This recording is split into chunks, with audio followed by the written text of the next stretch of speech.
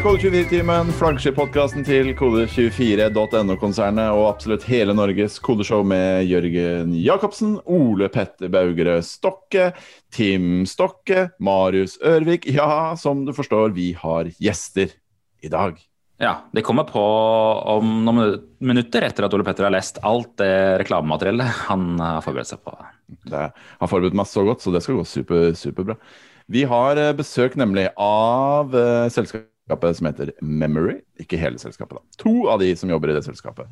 De som lager Timely, som vi vet at mange av dere som hører på bruker til timeføring. Bruker til det dere hater mest i hele verden å gjøre, nemlig timeføring. Så de skal vi preike med. Men først så har du helt rett, Jørgen. Jeg har forberedt noe greier for vår annonseavdeling, og det går som følger. Kode24-timen sponset av A-media. De lager teknologi som over 1,5 million nordmenn bruker hver eneste dag. Men de gir seg ikke der. Nå leiter de etter folk som vil være med på en av Medie-Norges mest spennende tech-satsninger. De søker kollegaer innen SRE, DevOps, Backend, Fullstack, Data Engineering, innholds- og produktanalyse, Frontend og UX, og er interessert i å vite mer. Da må du klikke deg videre på Cyberspace til amedia.no/utvikling. På kode24.no/jobb finner du Norges beste kodejobber. Og denne uka skal du høre rekordraskt at Visma søker en backend-utvikler, og de søker en senior backend-utvikler. Riks-TV søker en TVOS-IOS-utvikler, og en Android-TV/Android-utvikler. Alente Nordic søker en integrasjonsutvikler. Oslo Origo, altså Oslo kommunes digitaliseringssatsing, søker en kodende arkitekt og en teknisk sikkerhetsekspert, og Posten søker en plattformutvikler. Og du finner alle de her, og enda flere, på kode24.no/jobb. Og til slutt, før vi omsider skal få satt i gang med gjestene våre, skal du høre at på patreon.com/kode24 har vi vår Patreon, som nå er rettet mot bedrifter. Og denne uka er våre gullpartnere Miles, som forteller følgende: konsulenter som brenner for faget, som liker å dele av kompetansen dine her, og som virkelig bryr seg om både kollegaer og kunder. Defined Consulting er en kreativ og nysgjerrig familie, bestående av teknologer som lærer av gårsdagen og lager løsninger for fremtiden. I Xledger jobber vi smidig og effektivt for å levere fra oss vakker kode og et fremtidsrettet produkt som er født og utviklet i skyen. Fiken. I Fiken vil vi 2 ting: glede oss til å gå på jobb og lage produkter som gjør oss stolte. Kodebyrået. Vi koder smarte nettsider, produkter og tjenester for folk med gode ideer. Oda. Hva er Oda, spør du? Jo, det er det vi har fått beskjed om å kalle det. Kolonial.no nå. Vi i Oda har visjon om å gi folk mer frihet og flyt i hverdagen, og vi har startet på det med å revolusjonere dagligvarebransjen. Og Netlight, en genuin konsulent, er en konsulent som ikke bare har faglig dybde, men som også er nysgjerrig opptatt av menneskene rundt seg. Og våre sølvpartnere denne uka er Airthings, Sanity, Shortcut, Capra Consulting, TrippelTex, Boitano, Sweat.no, Enonic, Enso, Epinova og IT-verket. Tusen hjertelig takk. Det var godt å fikk med Oda der. For API har jeg ikke oppdatert, så kolonial-logoen er den som snurrer på båden her, Ole Petter. Men det får være sånn. Hei, nå blir Oda sur på oss. Ja, jeg tipper de har andre ting å bry seg om dagen, egentlig, enn Kode24. Jeg tror ikke det er den delen av navnebyttet de er mest bekymret for, at det blir feil i API til Jørgen. Jeg husker du hva vi kom frem til angående A-media, hva det egentlig var A-en stod for? Var det noe arbeidsgreier? Ja, var det ikke, jo, noe sånt. Arbeiderklassens avis, var det ikke det? Arbeiderbevegelsen, beklager. Ja. Ikke arbeiderklassen. Ok, apropos arbeiderklassen, skal vi få inn våre gjester, Jørgen? Ja, kanskje jeg kan gjøre det. Skal jeg trykke på knappene, så skal jeg få det inn. Du trykker på få inn gjester på livesending, vi er jo som vanlig. Ja, det er Hurtigtass 5. Der er de. Ok, det er Hurtigtass 5, ja. Hei på dere, Tim Stokke og Marius Ørvik. Hei sann, Ola og Jørgen. Hei. Hallo. Vi er ikke i familie, så vidt jeg vet, Tim. Jeg sjekket så vidt. Jeg tror ikke det, jeg heller. Bra. Har dere tatt den DNA-testen på den der, hva heter den siden som alle bruker? 23andMe? Ja, riktig. Nei, litt som med det vi skal inn på med timely og timeføring og det å trekke ting. Jeg er ikke så veldig glad i at data min ligger der ute. Så privacy er kjempeviktig for meg, og også de produktene vi bygger hos Memory. Vil du ikke dele genmaterialet ditt med store selskaper? I USA? Nei, helst ikke. Deg om det. Men kjempehyggelig at dere vil være med oss. Bakgrunnen for at vi inviterte dere var jo fordi vi ja, som du påpekte i stad, Tim, episode 89, nei, 79. Ikke fremtiden. Av Kode 24-timen, så spurte vi norske utviklere hva de hatet aller mest på jobb, og det var en klar vinner, det var timeføring. Men det var flere som nevnte at det ble litt mindre forferdelig å drive med timeføring hvis de fikk lov til å bruke Timely. Så sjekket jeg hva Timely var for noe, for vi må innrømme at det kjente ikke vi til fra før, Jørgen. Nei, og jeg googlet feil Timely først også. Det var en annen Timely jeg havnet inn på, med en slags rød logo, men det var ikke dere. Perfekt. Da fant jeg ut at ikke bare var dette et norsk firma, men de holdt jo jogge meg til i nabobygget vårt på Hasle. Nå spiller jo ikke det så stor rolle, for vi sitter jo ikke i byggene våre, noen av oss, men vi tenkte at dette interessant. Så det ville vi ta en preik med, og den preiken, ja, den har vi nå. Akkurat nå. Så vi kan begynne med litt grann om dere. Vi kan begynne med deg, Tim. Du er VP of Product. Er det greit vi kaller deg for produktsjef? Det funker. Yes. Bra, for det har vi allerede kalt deg på. Vi kranglet litt om det før sending, og hva det egentlig var VP. Ja. Jeg tror ikke det er så veldig høytidelig når det kommer til titler hos Memory, men ja, intensjonen tror jeg ligger i riktig begge ordene, eller titlene. Godt å høre. Hva er din bakgrunn, og hva er det du gjør i Timely? Nei, i Memory? Sånn, from back in the day, så fant jeg Wolfenstein 3D og ble nerd. Begynte å lage websider rundt Quake-dagene. Fant ut at på et eller annet tidspunkt på videregående at jeg må jobbe med data. Nå var ikke det så veldig IKT, tror jeg det het på den tiden. Det var ikke akkurat så veldig mye å lære fra han læreren jeg hadde i alle fall. Så jeg beveget meg til IT-akademiet, som heller ikke på den tiden hadde så veldig mye å lære meg, men det var i hvert fall en strukturert måte å komme seg inn i bransjen på. Som da i 2000 ikke, det var ikke beste tiden å være nyutviklet webutvikler på rett etter .com-en. Jeg hadde en fantastisk lærer på den tiden som ansatte meg. Jeg begynte i et selskap som het Aspekt. Vi var veldig flinke til å bygge masse ting, ikke så veldig flinke til å tjene så mye penger. Så vi solgte oss videre til et annet selskap, Martin Collers, i 2007, som ble til Knowit i 2015. Så fant jeg ut at livet var for kort til å bli regnet på hele livet, så jeg flyttet fra Bergen til Canada og startet opp min egen. Jeg hadde en idé. Som topikken i dag jeg hater timeføring. Det var det verste del av konsulentlivet for meg. Og jeg hadde dannet meg mange tanker om hvordan man skulle løse dette her. For man er jo på internett, det er jo der vi jobber, vi sitter foran datamaskinen hele tiden, og alle disse brødsmulene vi ligger fra oss. Kanskje bare samle de inn da, sånn at når fredagen kommer, så slipper jeg å gå gjennom Git-loggene mine, mail-kalenderen og prøve å gjenskape virkeligheten. For jeg klarte ikke helt å huske hva den var, for fokuset min har alltid vært på, liksom, kan jeg bygge noe? La oss være utviklere, ikke sånn timeføringsfolk. Ja. Sjefene mine var ikke veldig happy for at jeg tok den innstillingen alltid, men jeg så problemet, jeg ville prøve på løsningen, og som sagt, borte i Canada prøvde meg på min første startup, begynte å få mine første kunder, og fant ut at jeg liker veldig godt å bygge, selge, supportere, det var mye for en mann. Hvorfor Canada? Bare nysgjerrig på det? Ikke noe annen grunn enn, altså jeg visste ikke så mye om Canada, det hørtes kaldt ut, det hørtes langt vekk ut. Fruen min, hun er halvt kanadisk og overtalte meg til å komme over her på ferie. Og så viser det seg at det er deler av Canada som er ferieparadiser, altså. Spesielt i BC der jeg bor, Kelowna heter stedet. 250 vingårder, en time kjøretid, 35 grader, 40 om sommeren. Er det på vestkysten av Canada det da, eller? Ja, 3-4 timer inn fra vestkysten. Og her sitter vi på sånn floaties, sånn som du har i bassenget, bare litt tøffere. Og så flytter vi gjennom helt nydelig natur mens vi tar oss noen pils og bare tenker at ok, folk bor her. Det føles urettferdig. Så nå bor jeg her. Wow. Så du sitter på en sånn badering og drikker øl? I flott natur. Det høres jo helt nydelig. Det er helt nydelig, altså. Det var mer enn jeg trodde dette stedet kunne tilby. Neste skritt, kode 24 Canada. Dette lukter en ny podcast, merker jeg. Men det sånn å forstå, Tim, at det du fant på var det som var timely, eller? Nei, konseptet mitt var basically dette med at alle disse brødsmulene som vi ligger igjen, la meg samle de inn sånn at jeg slipper å lete etter de og leke detektiv på slutten av uken, mens alle de andre kollegene som var flink med timeføringen sin gikk ut og drakk pils. Og så kommer Mathias til meg i mai 2016 og sier jeg ser hva du holder på med, og du vet hva vi holder på med, for min løsning på dette var bare å bygge den samle brødsmule-løsningen.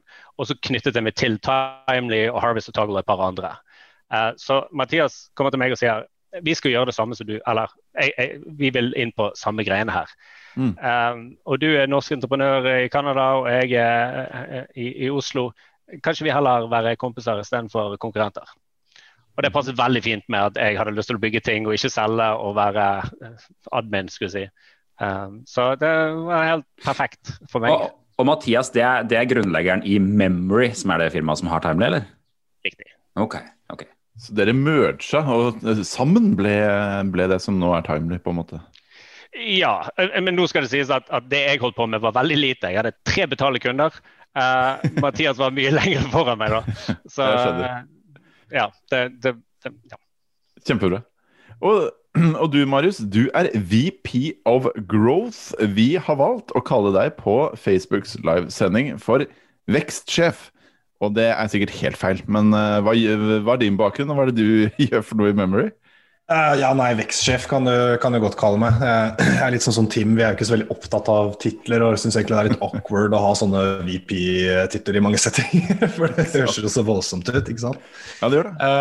Men ja, det jo vekst jeg jobber med, og som jeg sa før vi gikk på her, så jo egentlig det jeg startet som jo en god gammeldags growth hacker. Jeg mener jo at det begrepet har gått litt av moten, i hvert fall i liksom Silicon Valley og sånn, så snakker man ikke om growth hackers lenger. Men, hva betyr det å være growth hacker, eller? Ja, altså det jo på en måte en person som har et skillset, et ferdighetssett med en kombinasjon av for eksempel kunne programmere, kunne litt markedsføring, litt salg, litt design, sånn type ting. Så jo på en måte en slags markedsfører med litt mer teknisk forståelse. Ok. Så liksom jack of all of trades. Ja, rett og slett hacke. Vi har jo akkurat begynt med growth hackers i Sol, eller i hele alder egentlig, men det aldri noen som har forklart oss hva growth hacking så det var jo første gangen vi egentlig fikk en god beskrivelse av det. Ja, jeg kan jo gi noen eksempler på hva jeg gjør da, for å gjøre det litt mer forståelig. For eksempel, nå har jeg en del bakgrunn med analyse og sånne type ting, jeg kan komme litt mer inn på det, men eksempelvis så sitter jeg og ser på nye brukere i Timely, hvor godt klarer de å sette opp kontoen sin, gjøre visse typer ting da, når de har laget seg en konto. Og så lager jeg hypoteser om eventuelt hvorfor de klarer det eller ikke klarer det, og så lanserer jeg eksperimenter da, for å prøve å få dem til å nudge dem litt i riktig retning. Da. Og det kan jo være for eksempel at når du lager deg en konto, så skal du med en gang få en slags guidet omvisning som peker på hvor du bør klikke og hva du bør gjøre og sånn type ting, til å endre på litt tekst, eller bruke et annet type screenshot, eller endre en e-postsekvens som sendes ut, og så videre, og så videre. Da jobber du jo på en måte med interaksjonsdesign nesten da, og brukeropplevelse? Ja, absolutt. Det en stor del av det. Det det. Men det kan også være markedsføring, eller det kan være salg, altså jobbe med hvordan skal salgsprosessene være, sånn type ting. Nå gjør jeg litt mindre av det nå, for nå har vi jo faktisk en VP of Sales i tillegg. Men, det en VP til, ja, på det. Det mange VPs, det det. Det litt som redaktører der vi jobber, for vi her alle redaktører. Jørgen fagredaktør, jeg redaktør. Ja, det ikke sant. Men du sitter i Oslo, Marius, eller? Jeg satt i Oslo inntil 2017, og så flyttet jeg tilbake til der jeg har røttene mine, som i Grenland da. Så jeg bor i Porsgrunn, faktisk. Sier du det? Ja, herregud. Jeg hørte ikke, hvor bor du? Porsgrunn. Du bor i Porsgrunn? Nei. Den påskekrimmen vi snakket om før sending her, var jo satt til Porsgrunn. Vi jo fra Porsgrunn begge to. Jeg vet, det var det jeg synes var så kult. Så jeg hørte at du sa vors her i sted, så jeg kjente igjen grønlandsdialekta. Gyselig koselig at du kunne være med vors her på podcast. Hvor i Porsgrunn er det du bor da, Marius? Du er på Heistad, hvis du lokalkjent. Heistad, så koselig. Ok, men du, Tim, du sitter i Canada nå. Hvor mye er klokka der nå? Var vel 1:30 når vi begynte her, ja. Vi har lagt på oss 9 minutter, men litt forbi normal sengetid. Det var veldig bra at du gir alt for Kode 24-timen. Det setter jeg pris på. Første podcasten, vet du. Verdt å være oppe litt ekstra da. Den kommer du til å huske resten av livet. Ikke sant? Men vi tar for oss det firmaet dere jo jobber i først da, som heter Memory. Som for øvrig gjør det helt umulig å google det firmaet deres, men det er en jobb for growth-hackeren, kanskje. Dere har hovedkvarter, så vidt jeg forstår, på Hasle, men dere består av rundt 45 folk fra 20 land, leste jeg her. Jeg så også en artikkel hvor det stod at dere var et norskt og indisk firma, og så leste jeg også en artikkel hvor det stod at dere hadde flyttet til Silicon Valley. Det ganske få det der. Jeg trenger ikke så stort kontor bort på Hasle, eller? Nei, det er vel ca. 15-16 stykker som sitter på det kontoret på Hasle. Ja, det er såpass. Ja, og resten er jo distribuert utover hele verden. Men vi har et kontor i Pune i India i tillegg, hvor det sitter 6-7-8 stykker. Og resten sitter jo da remote, da, sånn som Tim og meg. Så vi er jo sist vi telte så var vi vel 20 forskjellige nasjonaliteter. Vi ansetter jo folk stadig, så det kan godt hende at det er 23 i dag, men mange i hvert fall. Så dere er et sånt... Beklager. Remote, det har vi vært for første stund også. India, Anup, som er CTO-en vår, han var vel ansatt nummer 2, eller kanskje 3. Så det er ikke unaturlig at vi sitter på veldig forskjellige kontinenter og tidssoner. Det er sånn vi opererer og har gjort fra første stund. Jeg skjønner. Men disse utviklerne i India, det føles svært å spørre, men er det et kostnadsspørsmål, eller? Nei, det er absolutt ikke. Det er jo som Tim sa, vår VP of Technology eller CTO, eller hva man vil kalle han.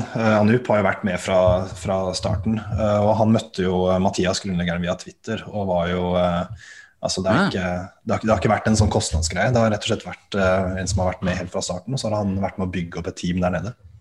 Altså, unnskyld, CTO-en bor og er fra India og bor i India? Ja, riktig. Det er en spennende historie. Ok, ja. Det er veldig mange som spør om akkurat det, for det er litt sånn... Man har kanskje litt den tanken, særlig her oppe i Norge, da, at man outsourcer til India fordi at det er billig, men i vårt tilfelle så er det rett og slett fordi at det er vanvittig dyktige mennesker der nede, og du finner jo særlig Rails-utviklere, er det jo lettere å finne der nede, i hvert fall vårt inntrykk da. Er det det? Ok. Yes. Ja, Rails, er det Ruby on Rails? Jeg tror vi kan finne de overalt, men den gjengen med folk vi har i India er verd sin vekt i gull. Altså at, det er ingenting med outsourcing å gjøre. Det er rett og slett Mathias, jeg har sett noen av disse originale mailene fra når Mathias startet opp, og det er mer sånn han spurte universet liksom, jeg har en idé, jeg har et prosjekt, hvem har lyst til å være med? Og så var Anup en av de første da, som han klaffet med, og sånn begynte det hele. Så kult. Jeg leste så vidt her at det var tilbake i 2017 eller noe sånt, så var det noe snakk om å ekspandere til Silicon Valley og diverse, men at dere fant ut at det var billigere og bedre å holde dere i Norge? Altså det som var storyen var jo at Mathias, grunnleggeren vår, han reiste jo som ganske ung, eller på han var 20 eller 21 eller noe sånt, så reiste han til Silicon Valley fordi at han hadde hørt at det var der man dro for å starte tech-selskaper, og det stemmer jo det til en viss grad. Det var jo en sånn lang sånn Askeladden-historie om at han reiste dit, bodde i et klesskap i et sånn hacker house, kaltes det da, hvor det bare bodde folk som rett og slett skulle starte startups, og lærte utrolig mye, skaffet seg et nettverk der, begynte å bygge opp da det som het Timely på den tiden. Men så oppdaget han vel at det å skulle ansette folk i Silicon Valley, hvor du konkurrerer med Google og Microsoft og Facebook og alle disse her, det gjorde at det ble vanvittig vanskelig å finne kompetanse som han hadde råd til. Og da var det jo derfor han reiste tilbake til Oslo og startet kontoret her, fordi at i Norge har du jo, altså du har jo på en måte relativt høye lønnsnivåer for utviklere og sånn her også, men i forhold til Silicon Valley så det jo ingenting, sant? Der tjener jo en utvikler som litt senior 2,5 mil pluss, men de må jo også ha det da, for det koster jo 3 mil å bo i San Francisco. Det må jo være veldig bra nå med covid å jobbe remote fra Silicon Valley, tenker jeg. Altså, nå må man jo ha noen gigantiske lønninger og kunne bo i Minnesota her, liksom. Ja, det har vel vært noen stories rundt det, tror jeg, at man har hatt folk som har jobbet remote og så flyttet med millionlønningen sin ut til landsbygda i USA. Så. Ja. Men jeg lurer på om ikke det var noen som skulle indeksere lønna der også etter hvor de bodde, så det spørs hvor lenge det holder. Ja, jeg lurer på om vi dekket det i forhold til Facebook, at hvis du flyttet ut av San Francisco, så måtte du senke det i lønna di, og sånt, men jeg husker. Ja. Stemmer. Og dette firmaet som da heter Memory har ifølge min fantastiske research som var å gå inn på nettsida deres, 3 produkter, Devo, Glue og Timely. Og det Timely det vi egentlig skal snakke mest om, men Devo og Glue 2 produkter som ikke lansert ennå, men som kommer i år. Det sånn å forstå? Kan du fortelle litt om hva det for noe, eller? Ja, Devo, som det uttales da, det ikke så rart at du ikke tar den, men det en kort form for deep work. Så det jo et begrep som vi kan sikkert snakke mer om, men kort og godt så handler det om å være i en sånn flow state da. Vet ikke, har du lyst til å fortelle litt om Devo, Tim? Det den musikkgruppa med rare røde hatter, det ikke det? Devo, det mange aspekter med Devo, og flere av de prøver vi å finne ut av fortsatt, men generelt så Memory sin misjon dette med tid.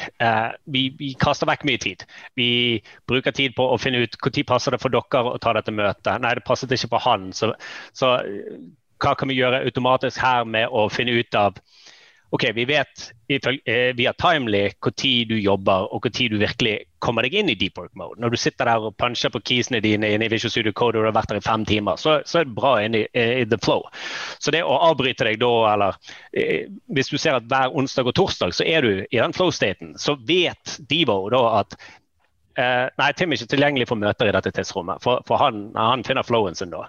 Så konseptene generelt sett i selskapet la oss optimalisere tid. Hvor kan vi fjerne liksom busy work for å gi deg kvalitetstid? Jeg hadde på et tidspunkt, det vel et uoffisielt slogan, men unlocking the 25th hour.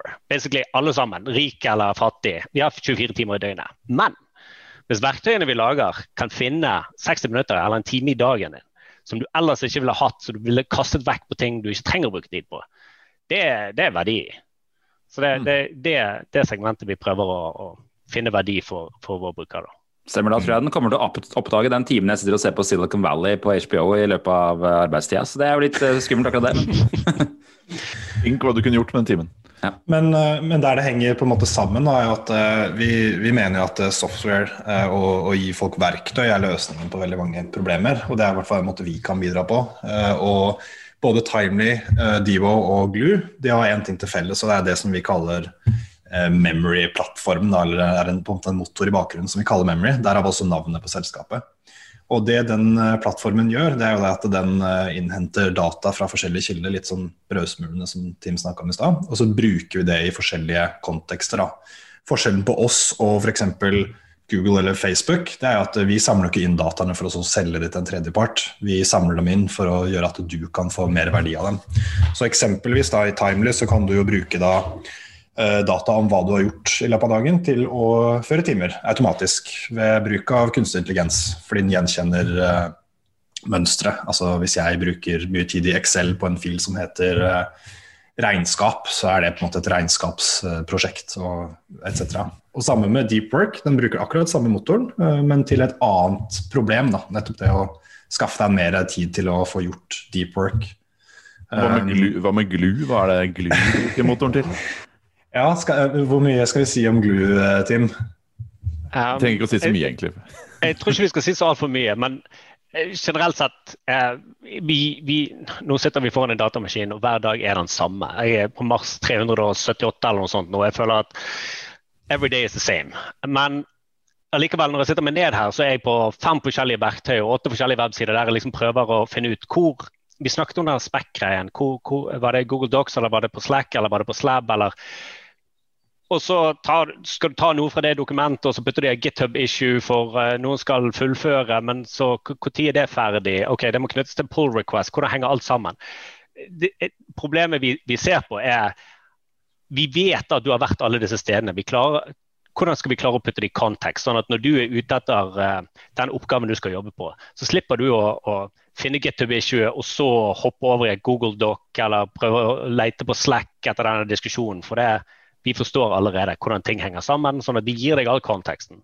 Jeg har kanskje sagt for mye allerede, men ja. Kommer vi til å stjele den ideen og lage... Vi har ikke memory-motoren i bånd, Petter, det det som problemet vårt. Det har vi ikke. Vi har Google Analytics og noen greier. Ja, det det nærmeste vi kommer til. Men det jo faktisk noe i det du sier der, fordi at det som på en måte vårt konkurransefortrinn, for å liksom ta den business-delen av det, jo nettopp at vi startet med Timely, som løste et veldig konkret problem som mange hadde, og fikk da på en måte brukerne til å bruke memory til å sende data til oss, som vi da trente algoritmer på, og de samme algoritmene og de samme dataene kan da brukes i andre kontekster, men med forbehold om at en brukers data blir aldri delt med noen andre. Jeg kan ikke få overstate det nok da, fordi det høres så creepy ut mye av det vi gjør, men det faktisk ikke så veldig creepy når du... Men Memory har altså et system hvor man kan hvor dere kan sitte og lytte på masse forskjellige applikasjoner og ta ut data fra det. Det det som liksom memory-konseptet? Riktig. Så Tim kan jo forklare litt mer akkurat hvordan det funker rent teknisk. Ja, jeg vil bare presisere det du sier med at vi ikke selger dataen til noen. Altså det en del av det, men sjefen din, kollegaen din, ingen kan se dataen din, bortsett fra deg. Så det veldig, veldig viktig. Det ligger så nærmt hjertet vårt at det DNA-en vår. Sånn det bare. Når vi snakker om memory, så det dette med du installerer det på datamaskinen din, og så ser memory på hva programmer, dokumenter, websider du har åpen, den type ting. Basically følger med på hvordan du gjør jobben din. Bare for at han skal lage brødsmuler, sånn at du kan finne tilbake inn til at onsdag og torsdag, så ser jeg at det sitter 5 timer i Visual Studio Code og jobber. Sånn at du slipper å huske på disse tingene. Og så har vi et par andre faktorer her. Selvfølgelig når du på farten, så har ikke du kan ikke installere dette programmet på hverken iPhone eller Android. Så da har vi integrasjoner. Så når du på farten og sender en e-post, eller du følger opp whatever it is, de integrasjonene vi har, henter inn brødsmule, sånn at igjen klarer vi å liksom padde denne timelinen din, finne ut hva du har gjort på hva tidspunkt. Og den siste faktoren vel GPS. Som alt dette her velger du selvfølgelig om du vil slå av eller på.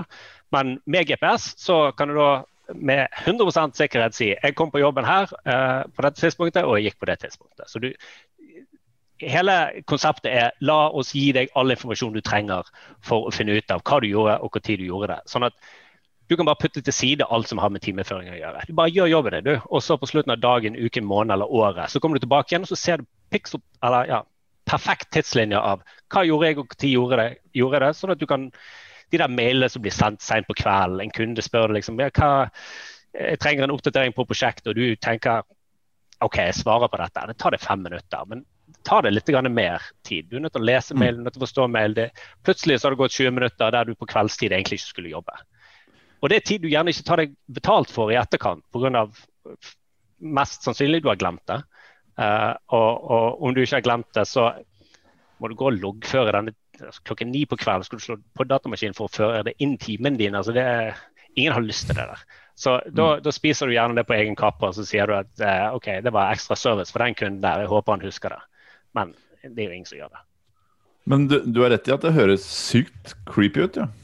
Fordi dette er jo den dystopiske drømmen til micromanagement-arbeidsgivere, liksom, at de kan få opp en tidslinje av det. Så Ole Petter satt i redaksjonssystemet sitt en time der, men så satt han et kvarter på Facebook der, og så så en YouTube-video der. Men her er hele forskjellen, fordi at hvis du for eksempel har en konto med sjefen din hvor du har invitert til han, så kan ikke han se det som på din tidslinje, med mindre du velger å logge det til din timeføring. Så det helt opp til deg.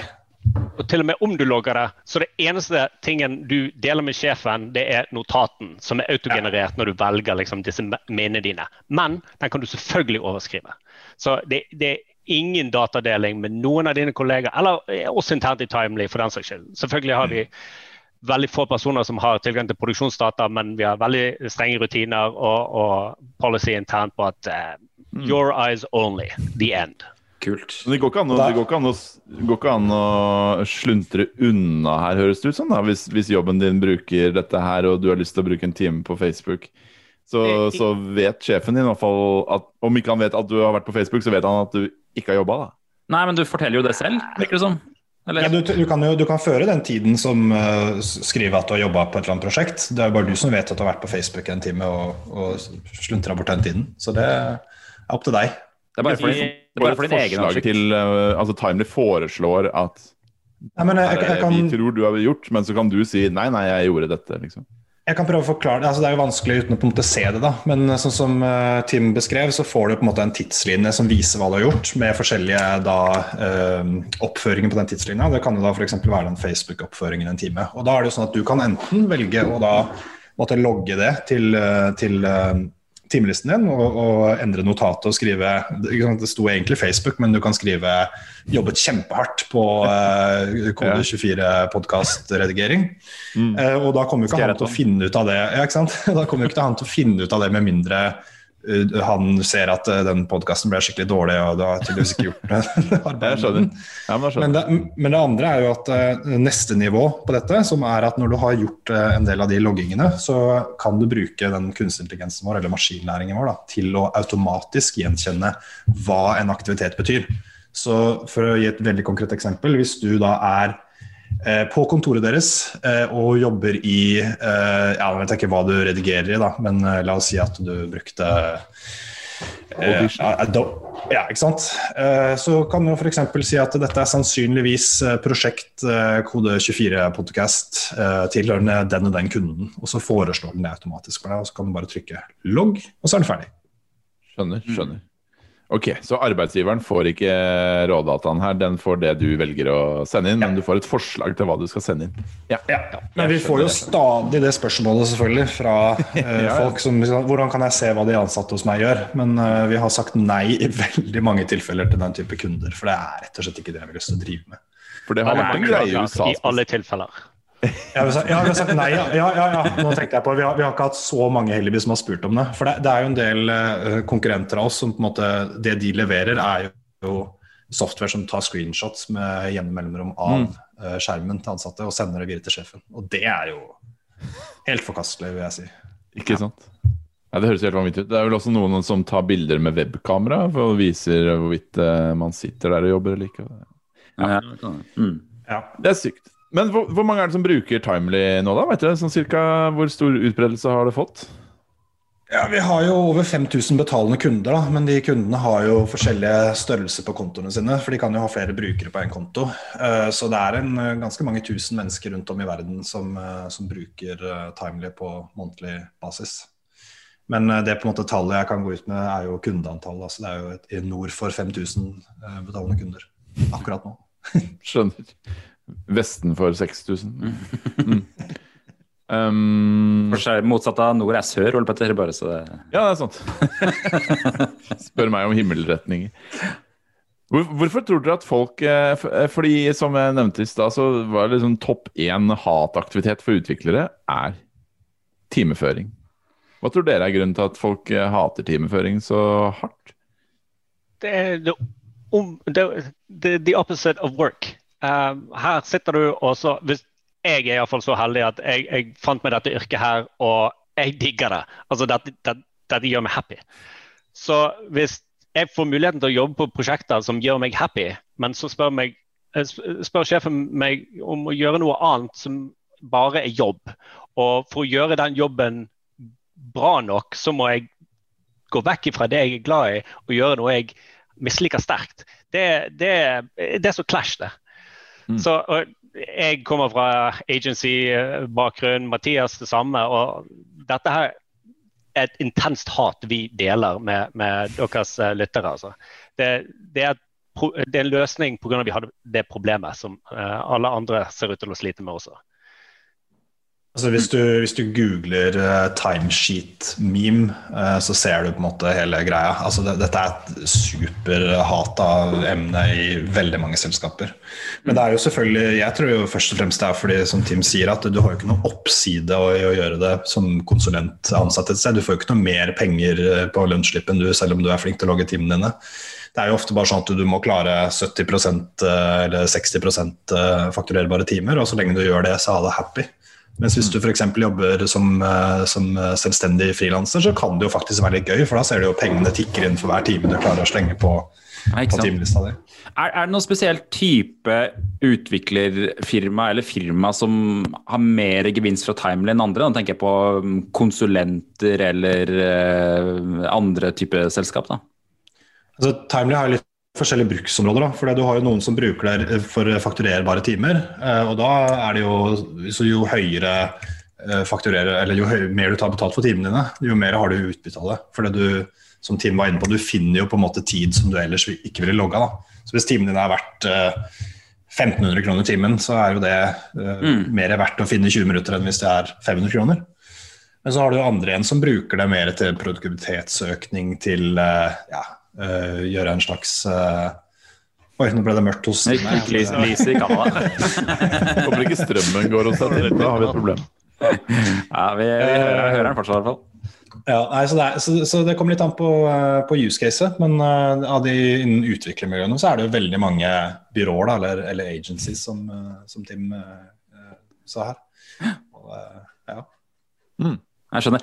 Vi har jo mange har opplevd at sjefen kommer og sier nå skal vi begynne med timeføring fordi vi må ha oversikt over hvor mye tid vi bruker på forskjellige prosjekter. Er det en sånn type kunde dere da avviser, eller har dere løsninger for det? Nei, vi har absolutt løsning for det. Vi avviser ingen på bakgrunnen av det. Så det Timely er at det gir deg på en måte en output i form av timer, og hva du ønsker å bruke den outputen til, det er jo forskjellig. Ja. Men jeg vil jo si at av de kundene som gjør det, så er det jo helt andre argumenter som gjør at du overbeviser dem til å bruke Timely da. For eksempel det at du får, det var en kunde som sa noe sånn som at de ville ha en transparent kultur hvor alle kunne se hva alle jobbet på. Det kan jo være en sak. Det kan handle om at man ønsker å fordele kostnader på kostnadssenteret, for å bruke litt sånn kjedelige regnskapsbegreper. Altså, hva koster det å drive supportsenteret vårt i Tyskland? Og så videre, og så videre. Så det er jo ufattelig mange bruksområder til det. Men det starter jo med å ha kontroll på hvor tiden din går. Ja. Så, Timely er på en måte etterarbeid. It's a capturing of time. Så den tiden må loggføres på en eller annen måte. Vi holder også på med noen veldig spennende prosjekter der vi er litt forut. Når man planlegger, det å lage en plan og lage et estimat har dere sikkert alle vært med på. Det funker ikke alltid, og spesielt ikke når en prosjektleder sitter et estimat og sier at dette tar 100 timer. Så gir det til en eller annen utvikler, og utvikleren er ikke helt enig nødvendigvis, men må svare på ukentlige oppdateringer fra PM. Liksom. Hvordan går det? Er vi on schedule? Hvor lang tid har du brukt på dette her? Det er mye der som kan optimaliseres. Så vi ser nå på vi leker nå med en mulighet som er basically oppgaver inne i Timely, der vi sitter et estimat, og når du logger timer mot denne oppgaven, så automatisk loggfører du din fremgang. Og så i tillegg så kan du ta disse oppgavene og putte dem på agenda for fremtiden, sånn at du på en måte committer til dette estimatet og sier at ok, jeg har mappet ut uken min nå, det ser realistisk ut, we're good to go. Så vi prøver liksom å kutte ut disse feedback-loopene som man ikke trenger, som gjerne er ekstra vanskelig i en covid-verden der vi ikke sitter på samme kontor lenger, eller i samme tidszone som meg og Marius har erfaring med.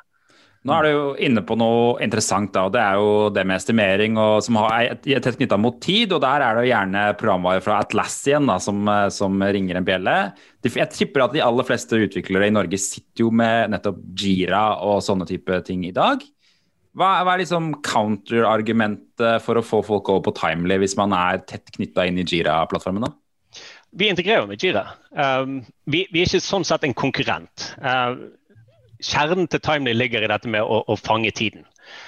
Og vi vil snakke med de systemene, altså fangetidene en del av prosessen her. Du må planlegge, du må først vinne kontrakten for den saks skyld, og til slutt så må du fakturere for disse tingene. Ja. Timely jævla flink til det Timely flink til. Og de tingene vi ikke så flink til, de ikke vi flink til med vilje. Så vi prøver, ordet jeg bruker supportive functionality. Vi har ikke lyst til å bygge en faktureringsløsning inn i Timely på grunn av det en massive undertaking og en opportunity cost vi ikke helt kan ta oss råd til. Fordi det så mange timeføringssystemer, og det å overtale noen om å bytte timeføringssystem vanskelig nok. Skal du i tillegg spørre dem om å bytte ut fakturasystemet deres, så det blir en så utrolig mye vanskeligere det vanskelig å slå igjennom der da. Så det vi gjør i stedet for, det at dette tror jeg kommer ut i dag, Marius.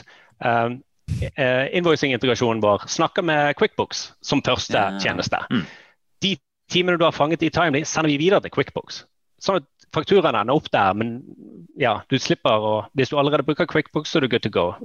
Bruker du Zero eller FreshBooks eller noe sånt, så gi oss en lyd, så skal vi putte det litt høyere opp på prioriteringslisten. Fiken folk vi har i Norge inntrykk. Ja.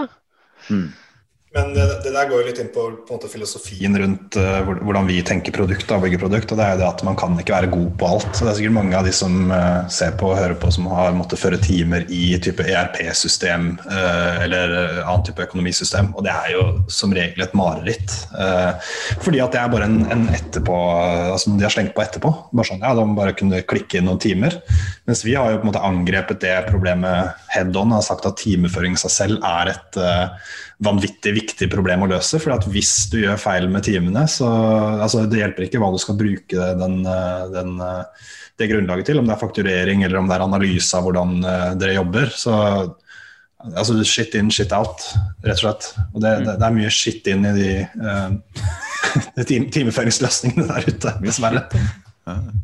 Det en som spør Knut Ivar Mjelve på Facebook, spør hvem som deres hovedkunder, om det konsulentselskaper, industri, bygg og anlegg. Altså det utviklere dere baserer dere mot, eller det altså sånne ting som bygg og anlegg? Vi kaller det creative services, på en måte største segmentet da. Under der faller jo da utviklere, men også type designere, arkitekter, folk som driver med tekstforfatting, den type ting. Bygg og anlegg vi nok ikke så veldig store på. Det nok nok andre nisjeaktører som måtte levere et bedre produkt der. Det en del kompleksitet rundt arbeidere som ikke på PC-en og sånn type ting da. Kanskje vi skal prate litt om hvordan Timely faktisk lages, Jørgen? Skal vi bevege oss over i det? Kan vi hoppe over? Jeg hopper til, men ikke hoppe over. Skal hoppe over det. For å ta det først da, så vidt jeg forstår det, så det snakk om programvare man må installere på PC-en sin, ikke sant? Ja, det en del av det. Denne memory-applikasjonen vår det du installerer på Mac'en eller PC-en din, som følger med på hva programmer, dokumenter, websider har du åpen, sånn at jeg kan lage denne minnelisten til deg da. Det riktig. Ja, gå. Beklager. Så da kjører den i bakgrunnen, følger med på hva slags programmer du har åpne, og hvordan henter den inn dataen og knar den og sånne ting. Går det an å si noe om hvordan den henger sammen, denne applikasjonen, eller? Nå har ikke jeg ikke utviklet på det området der, men den laget i Swift, mener jeg, og tar et snapshot hvert sekund av det som i fokus. Alle disse sekunds memories blir sendt opp til backend, der vi kjører gjennom de og prøver å finne ut, ok, hvordan henger ting egentlig sammen her? For tar du sekund til sekund, det jo veldig høy oppløsning, så blir det veldig mye støy. Så vi finner ut av, vi har litt sånn smoothing going on, så hvis du i Visual Studio Code, så bytter du over til Terminal i 30 sekunder, så er ikke det nødvendigvis et minne vi har lyst til å vise deg. Vi vet at egentlig så fokusen din i editoren. Så vi prøver liksom å finne ut hva hvis du skulle gjenfortalt din dag, og du faktisk husket alt du holdt på med, hvordan ser det egentlig ut? Det resultatet vi prøver å komme til. Er Timely kun til Mac, eller? Nei, det er også. Windows også. Det er det. Så det er en egen applikasjon som kjører der. Men der har vi faktisk outsourcet utviklingen til en ekstern konsulent. Men samme prinsipp, da. Skjønner. Men det skjer altså i skyen, denne AI-knaingen. Det skjer ikke lokalt på maskinen til folk. Det skjer i skyen, ja. Riktig. Men er det ting dere bygger selv, eller er det noe sånn der TensorFlow eller noe sånn type ting involvert? Vet dere det? Vi bruker jo TensorFlow, men vi bygger jo alt selv. Altså TensorFlow er jo på en måte et verktøy eller et rammeverk som brukes av våre data scientists, da. Så det er egenutviklede algoritmer, og alt er laget fra scratch. Hvordan er det den her backend som data blir sendt til henger sammen da? Går det an å si noe om det? Baser og alt mulig? Primært Rails, vi har på Rails 6 something med MySQL. Hvorfor Rails forresten? Bare så jeg skjønner det. Det var en teknisk avgjørelse som ble tatt før min tid. Det var Anup, CTO-en, som kom ombord, og det var... Altså, Rails det er kanskje ikke det kuleste on the block anymore, men det er et arbeidsjern, altså. Så det Grunnen opprinnelig er vel at både Anup og Mathias var store fans av Jason Fried og Basecamp og disse gutta her, så det er vel sånn det startet, tror jeg. Det er vel den bakgrunnen de aller fleste Rails-folk har jeg inntrykk av. Det er da Basecamp involvert. Skjønner, men hva med baser og sånne ting da? MySQL er databasen over hele linjen. Vi har selvfølgelig noen lokale databaser i de forskjellige applikasjonene, men som kjører NoSQL, men MySQL in the cloud, og du må nesten spørre mer rettede spørsmål, for jeg er ikke veldig på backend-siden her. Det er spennende, det er bare nysgjerrig, fordi at det er veldig sjelden at folk har MySQL lenger, og i hvert fall det høres ut som dere har veldig mye data da. Så jeg er litt nysgjerrig på hvordan dette her skalerer med all den inputen som kommer hvis dere måler hvert sekund, eller hva dere gjør for noe. Ja, selvfølgelig. Altså, disse sekundene, det er for høy oppløsning til at vi tar vare på det. Så vi bruker det som fundament for å gjøre disse smoothing-kalkulasjonene og generere minne. Men etter vi har kommet til sluttresultatet, så ser vi ofte vekk fra disse micro-entries, som vi kaller det.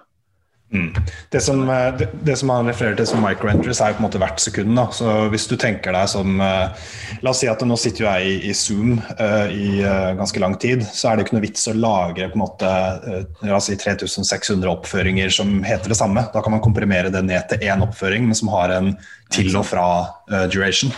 Så en del sånn komprimering som foregår på backenden for å skalere, for at som du sier, det ville jo vært vanvittig mye data hvis det skulle vært en databaserad for hvert sekund for 10 000-vis av brukere hver eneste dag. Hva skjer med multitasking forresten? Det er helt urelatert da, men hva skjer hvis jeg flipper over i VS Code nå midt i Zoom-samtalen vår? Er det... Litt avhengig av hvor lenge du holder fokusen din der. Cirka 60 sekunder, det varierer bitte litt, men hvis vi ser at your attention is there, så begynner vi å se dette som et reelt minne. Men du er nødt til å være noen sekunder inni der før vi begynner å vise det på timeline. Jeg tror den grensen er 5 minutter i dag. Så det er en fine line, men ideen er liksom at hvis du virkelig ser på hva du gjør sekund til sekund, så er det veldig mye støy inni her. Og mye støy gjør ikke det veldig lett for deg å finne ut av hva du egentlig gjorde. Sluttresultatet vi vil frem til er jo hva gjorde du på denne dagen, sånn at vi kan få mest mulig betalt av kundene våre. Men i tillegg så en veldig interessant ting med det der er jo at hva du switcher mellom er jo også et mønster som kan si noe om hva det er du driver med. Så vi bruker jo det også til den kunstige intelligensen for å feede det inn som et signal. Hvis jeg for eksempel switcher mellom jeg vet ikke, Word og en Webflow for eksempel, som vi bruker til nettsiden vår, så jobber jeg sannsynligvis med et eller annet som har med tekst på websiden å gjøre. Og da er det et signal som AI kan bruke til å rett og slett forutse hvilke prosjekter jeg jobber på da. Jeg skjønner. For at vi hadde jo en egen episode med en kar her om kunstig intelligens og maskinlæring og den type ting. Vi synes jo det er litt spennende, men hverken Jørgen eller meg har så mye erfaring med det. Men så vidt vi har forstått det da, så må jo all den dataen komme inn, så må jo på en måte noen i starten si hva som er fasit på en måte. At jeg gjorde dette her, det betyr det. Fordi en datamaskin kan jo ikke bare finne ut av det helt på egen hånd. Det er jo mange typer maskinlæring, og den typen som brukes akkurat timely er jo det som kalles for supervised learning. Så det vil si at det er akkurat sånn som du sier her da. Noen er nødt til å fortelle algoritmen at det at du er i Zoom betyr dette. Og det er jo det som brukerne egentlig gjør da, når de da logger disse minnene sine til timeføringsoppføringer, så lager de en sånn connection her. Men så i tillegg så har vi sagt at det er jo noen ting som er universelt. Så for eksempel folk som jobber i Photoshop, det har sannsynligvis noe med design å gjøre. Og da er det jo sånn at hvis du har et prosjekt som sannsynligvis har noe med design å gjøre, så kan vi da bruke en annen brukers eksisterende på en måte kunnskapen fra en annen bruker da, til å gjøre det lettere å komme i gang for en ny bruker. Og samme på en konto da, hvis for eksempel dere har samme konto i Timely og jobber på en type fil som en av dere har sagt hører til det prosjektet, så kan den samme logikken brukes til andre brukere på samme konto. Ja, riktig. Ja, så når du går gjennom tidslinja di og gjør disse endringene eventuelt, så lærer jo selvfølgelig Timely til neste gang, ja. Og så har vi i tillegg laget et lite spill da, som heter Teach Your AI, som rett og slett det hørtes morsommere ut enn det egentlig når jeg sa det som spill, men det er rett og slett en sak for å kunne lære AI-en din fortere og forstå hva det altså, ja, koblingen mellom det du jobber på og prosjektene dine. Altså, når vi er inne på AI-en, bare nevne det at dette med getting in the zone og hva det du egentlig jobber på. Via Devo så har også memory-appen vår en mulighet for å skjønne når du begynner å gå inn i deep work mode. Så det at nå etter 5 minutter i Visual Studio Code, han vet på denne dagen at her ser vi potensialet for in the zone time, så kan memory-appen automatisk slå av alt av notifications. Mute Slack, oppdatere statusen og si at I'm in deep work mode, slå av notifications i Mac OS og på Windows, sånn at du får beskyttet den tiden som er mest verdifull for deg. Kult. Men la oss kjapt gå innom Timely, for jeg antar Timely leser fra memory-basen, og så har det et slags sånn grensesnitt til brukerne, eller som når man jobber i. Hvordan henger det sammen da?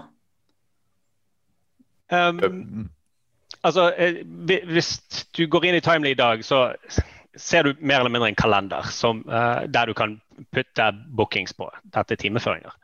Når du åpner denne ene time-entryen din, så kommer det en timeline på siden, og den da går igjennom alle dine memories. Du bare plukker eller klikker og drar, og sånn knytter du på en måte the memory database med Timely. Kult. Hvordan er det dere bygger den frontenden der da?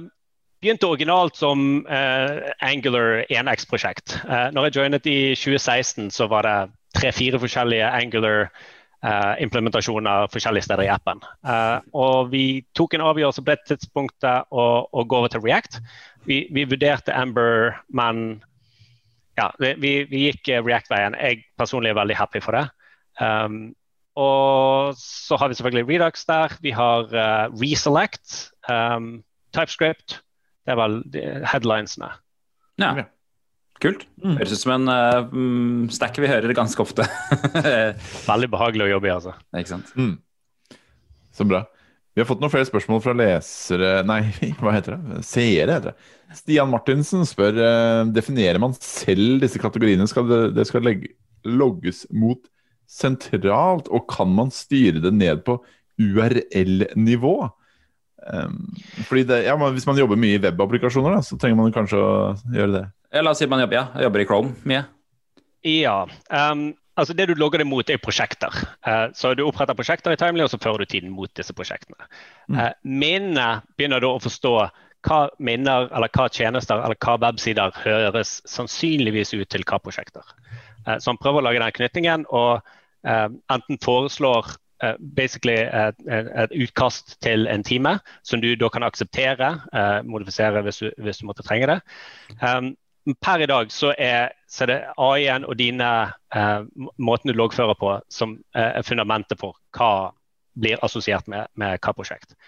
Med tiden, jeg vil ikke sitte en tidslinje på dette her, men vi vet at litt detaljstyring her. Jeg vil at når jeg på GitHub, men på dette repositoriet, så hører det til prosjekt X, mens dette andre repositoriet hører til prosjekt Y. Vi ikke helt der ennå, men tanken at vi introduserer disse reglene sånn at vi gir deg muligheten, ikke bare til å overstyre AI-en skulle du trenge det, men også starte på et veldig, veldig bra fundament, veldig kjapt. Men for å svare på andre spørsmål om URL-er, så ja, absolutt, det en del av det. Flaskehalsen jo på en måte hvilken informasjon som tilgjengelig fra de vinduene det i da. Men i de aller fleste tilfeller, så lenge ikke på en måte bare står Google Chrome, det det vi får som output, altså da det jo umulig. Men akkurat med Chrome og alle nettlesere så fungerer det helt fint å gå ned på URL-nivå, og da kan faktisk AI-en bruke det som et signal, at det står github.com/timely for eksempel, så vet den at det repository til timely. Riktig. Og Stian Martinsen spør også om hvis man ender opp med en del ukategorisert tid, siden du har brukt mye tid i Chrome på kode24.no, så tipper jeg kanskje at Timely ikke vet hva det for noe. Hva blir brukeren presentert for da? Hva kan hun gjøre med det? Du vil fortsatt se den underliggende dataen i tidslinjen din. Vi har gjerne ikke et forslag til akkurat hva prosjektene hører til, men da det helt opp til deg å bare ta det som mener og droppe de på det riktige prosjektet. Så du må rett og slett kategorisere dem selv, eller du kan også velge å ignorere visse typer minner, og du kan også slette, altså nå kaller jeg det minner da, men det jo det som ligger på tidslinjen din. Vi kaller det memories i Timely. Og det jo sånn et spørsmål du får veldig ofte, sånn, ja, men hva om jeg var inne på en nettside jeg ikke skulle vært på, som ikke jeg vil at noen skal se. Ja, men da kan du slette den, og du kan ignorere den. Og i tillegg, så hvis du bruker in private mode i Chrome, så trackes ikke det du eventuelt skulle bruke det til. Hva det Godt. Så bra. Det kryptert, dette som, i og med at det sendes til en backend, det noe kryptering involvert her også, eller? Alt kjører selvfølgelig over HTTPS og den type ting. Ja. På databasenivå så noe kryptert, men jeg vet ikke om alt det. Så jeg vet ikke helt hvordan jeg skal svare på det spørsmålet. Jeg tenker om sjefen kan for eksempel gå på Wi-Fi-en sin og lese all dataen som blir sendt til Timely. Nei. Sendes over HTTPS, som sagt. Så det... Jeg har tenkt på det også, dere. Ja. Men det jo ekstremt viktig, for at når du på en måte har et produkt som det vi har da, så jo det der spørsmålet vi får hele tiden og blir konfrontert med sånn, ja, men dette creepy, hva med det? Altså, det skjønner jeg godt. Altså, jeg ville ikke hatt en applikasjon som jeg ikke stolte på, som sendte alt jeg gjorde opp i skyen uten å vite nøyaktig hvordan de dataene behandles. Det kjempeviktig.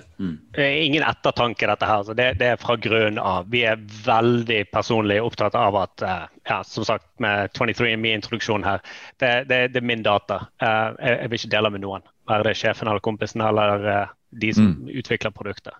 Veldig bra. Men det spennende det dere sier med, altså dere har en plattform, og dere har foreløpig lansert et produkt som benytter seg av den plattformen, og plattformen her jo på en måte arbeidshverdagen til folk, hvordan folk jobber. Og det må jo være enormt mange muligheter til å bruke det til alt mulig. Det litt der dere nå, eller at dere sitter på all denne dataen, og så det liksom bare sånn brainstorm-orama med å finne ut hva dere kan bruke denne dataen til i tida fremover? Jeg tror at dette med tid og optimalisere tid, det ligger veldig nærmt oss alle. Og vi vet ikke alltid helt hvor fremtiden nødvendigvis ligger, men vi vet hvor vi vil strekke oss. Så Timely, det en fantastisk begynnelse på den produktserien som vil komme fra Memory over tiden. Men det begynnelsen, altså. Og så vet vi jo også at på en måte det vi har lyst til å bygge, det handler jo om å gjøre arbeidshverdagen enklere. Da. Det handler om arbeidsrelaterte verktøy. Som Mathias pleier å si i intervjuer, og sånn, så skal vi ikke lage prompeapper og spill. Det liksom ikke det vi... Jeg vet ikke hvorvidt du kunne brukt dataene våre til å lage en bedre prompeapp. Hvis du bekymret for at du bruker mye tid på prompeapper og spill, så kan det kanskje være spennende å se. Ikke sant? Så det litt sånn, som du sier, det ligger ligger jo veldig mange muligheter her, og så det ikke alt man ser på en måte, før man har dataene. Men det som vi tror ekstremt viktig at du må på en måte løse noen konkrete problemer som folk villige til å betale for å få løst. Sånn type med Timely. Når det sagt, så det ikke nødvendigvis sånn at alle ting skal være betalt for alle til all mulig tid. Det kan godt hende at vi skal gjøre noen ting som folk kan bruke gratis også, men da vil vi gjøre det på en måte som gjør at ikke vi avhengig av å selge dataen eller ha på en måte sånne shady inntektsmodeller da, som sikkert alle vet, så man jo, hvis ikke du betaler, så du gjerne produktet selv. Det jo ofte det man sier om sånn type software. Sant. Det må jo være mange som interessert i å betale ganske mye for denne dataen. Altså, det må jo være ekstremt verdifull data for folk som lager både programmer og altså hvis Microsoft kunne vite nøyaktig hvordan folk bruker Visual Studio for eksempel. Ja, altså, jeg vil jo si at våre data jo kanskje mer verdifulle enn for eksempel Google og Facebooks data i mange settinger da, for de jo avhengig av at du på en nettside som kjører et av deres skript for at de skal vite at du der, og nå blir det vanskeligere med flere browsere som ikke støtter tredjeparts cookies og så videre. Så det jo det. Det jo virkelig noe gull der. Men når det sagt, så jeg liker ikke å på en måte bruke det og snakke om liksom verdien av de dataene, for da høres det ut som at vi har noen planer om å selge det, og det absolutt ikke det vi vil. Altså det eneste som betyr noe for oss at vi kan bruke det til å gi deg mer verdi da. For det jo dine data. Det jo du som burde få verdi av dem, ikke et eller annet amerikansk tech-selskap med planer om å ta over verden. Bra. Det så kult. Vi nærmer oss slutten her, men hvor ser dere for dere at Memory-selskapet om 10 år, for eksempel? Skal dere vokse kjempestore i Norge, eller? For å sitere grunnleggeren vår, Mathias, så vi skal bygge det neste store tech-selskapet fra Norge, så neste Apple eller neste Tesla. Og det på en måte ambisjonene, så vi skal bli internasjonalt veldig store, og har jo også planer om å åpne opp kontorer i for eksempel USA og det hele tatt. Nå vi jo i en spennende fase hvor vi jobber med å hente inn mer kapital til å vokse enda raskere og så videre, så ting avhenger jo litt av å få sånt unnagjort, men vi har absolutt ganske store ambisjoner. Det bare å krysse fingrene for at dere får en sånn sklie ned til kantina inne på bygget på Hasle, sånn at vi kan komme på besøk og teste det? Som ballerom? Ja. Jeg var faktisk på Googles compound i 2010. Jeg har testet denne sklia der på det kontoret i San Francisco. Det faktisk ganske gøy. Men det mye gimmick da. Det beste egentlig maten. Maten, ja. Det det vi får gå for, tror jeg. Så det neste på lista her, å få mat. Ja. Kollega av meg som var på besøk hos Google i Norge på Aker Brygge der, og det hun kom tilbake og var imponert over, tror jeg var at det var gratis godteri til alle de ansatte. Mye gjort der, egentlig. Skal ikke så mye til i Norge for å... Nei, sett frem noe Simon, så tenker jeg. Mye gjort. Men tusen hjertelig takk for at dere ble med oss. Det noe mer du lurer på, Jørgen? Nå tror jeg vi ganske godt i mål. Jeg har fått svar på alle punktene på punktlista mi. Veldig kult. Min også. Det var kjempehyggelig å møte dere, gutter. Kjempespennende. Jeg må innrømme at Memory-selskapet og den plattformen og sånn var jo egentlig mer spennende enn det jeg hadde forstått på forhånd. Eller det i hvert fall en stor prosentandel av Timely-produktet da, som vi har skjønt nå. Absolutt. Kult. Masse lykke til fremover. Det høres ut som verden ligger foran deres føtter. Vi gleder oss til at dere blir norske Google med sånn sklie og Simon i sånne små skåler. Tusen takk for at dere har sett på oss og hørt på oss. Tips oss om hvem vi burde snakke med neste gang. Da vel gi oss noen stjerner og alt greiene der. Så snakkes vi neste uke, vi. Ja da, sier vi ha det til livesendinga. Ha det, livesending. Ha det.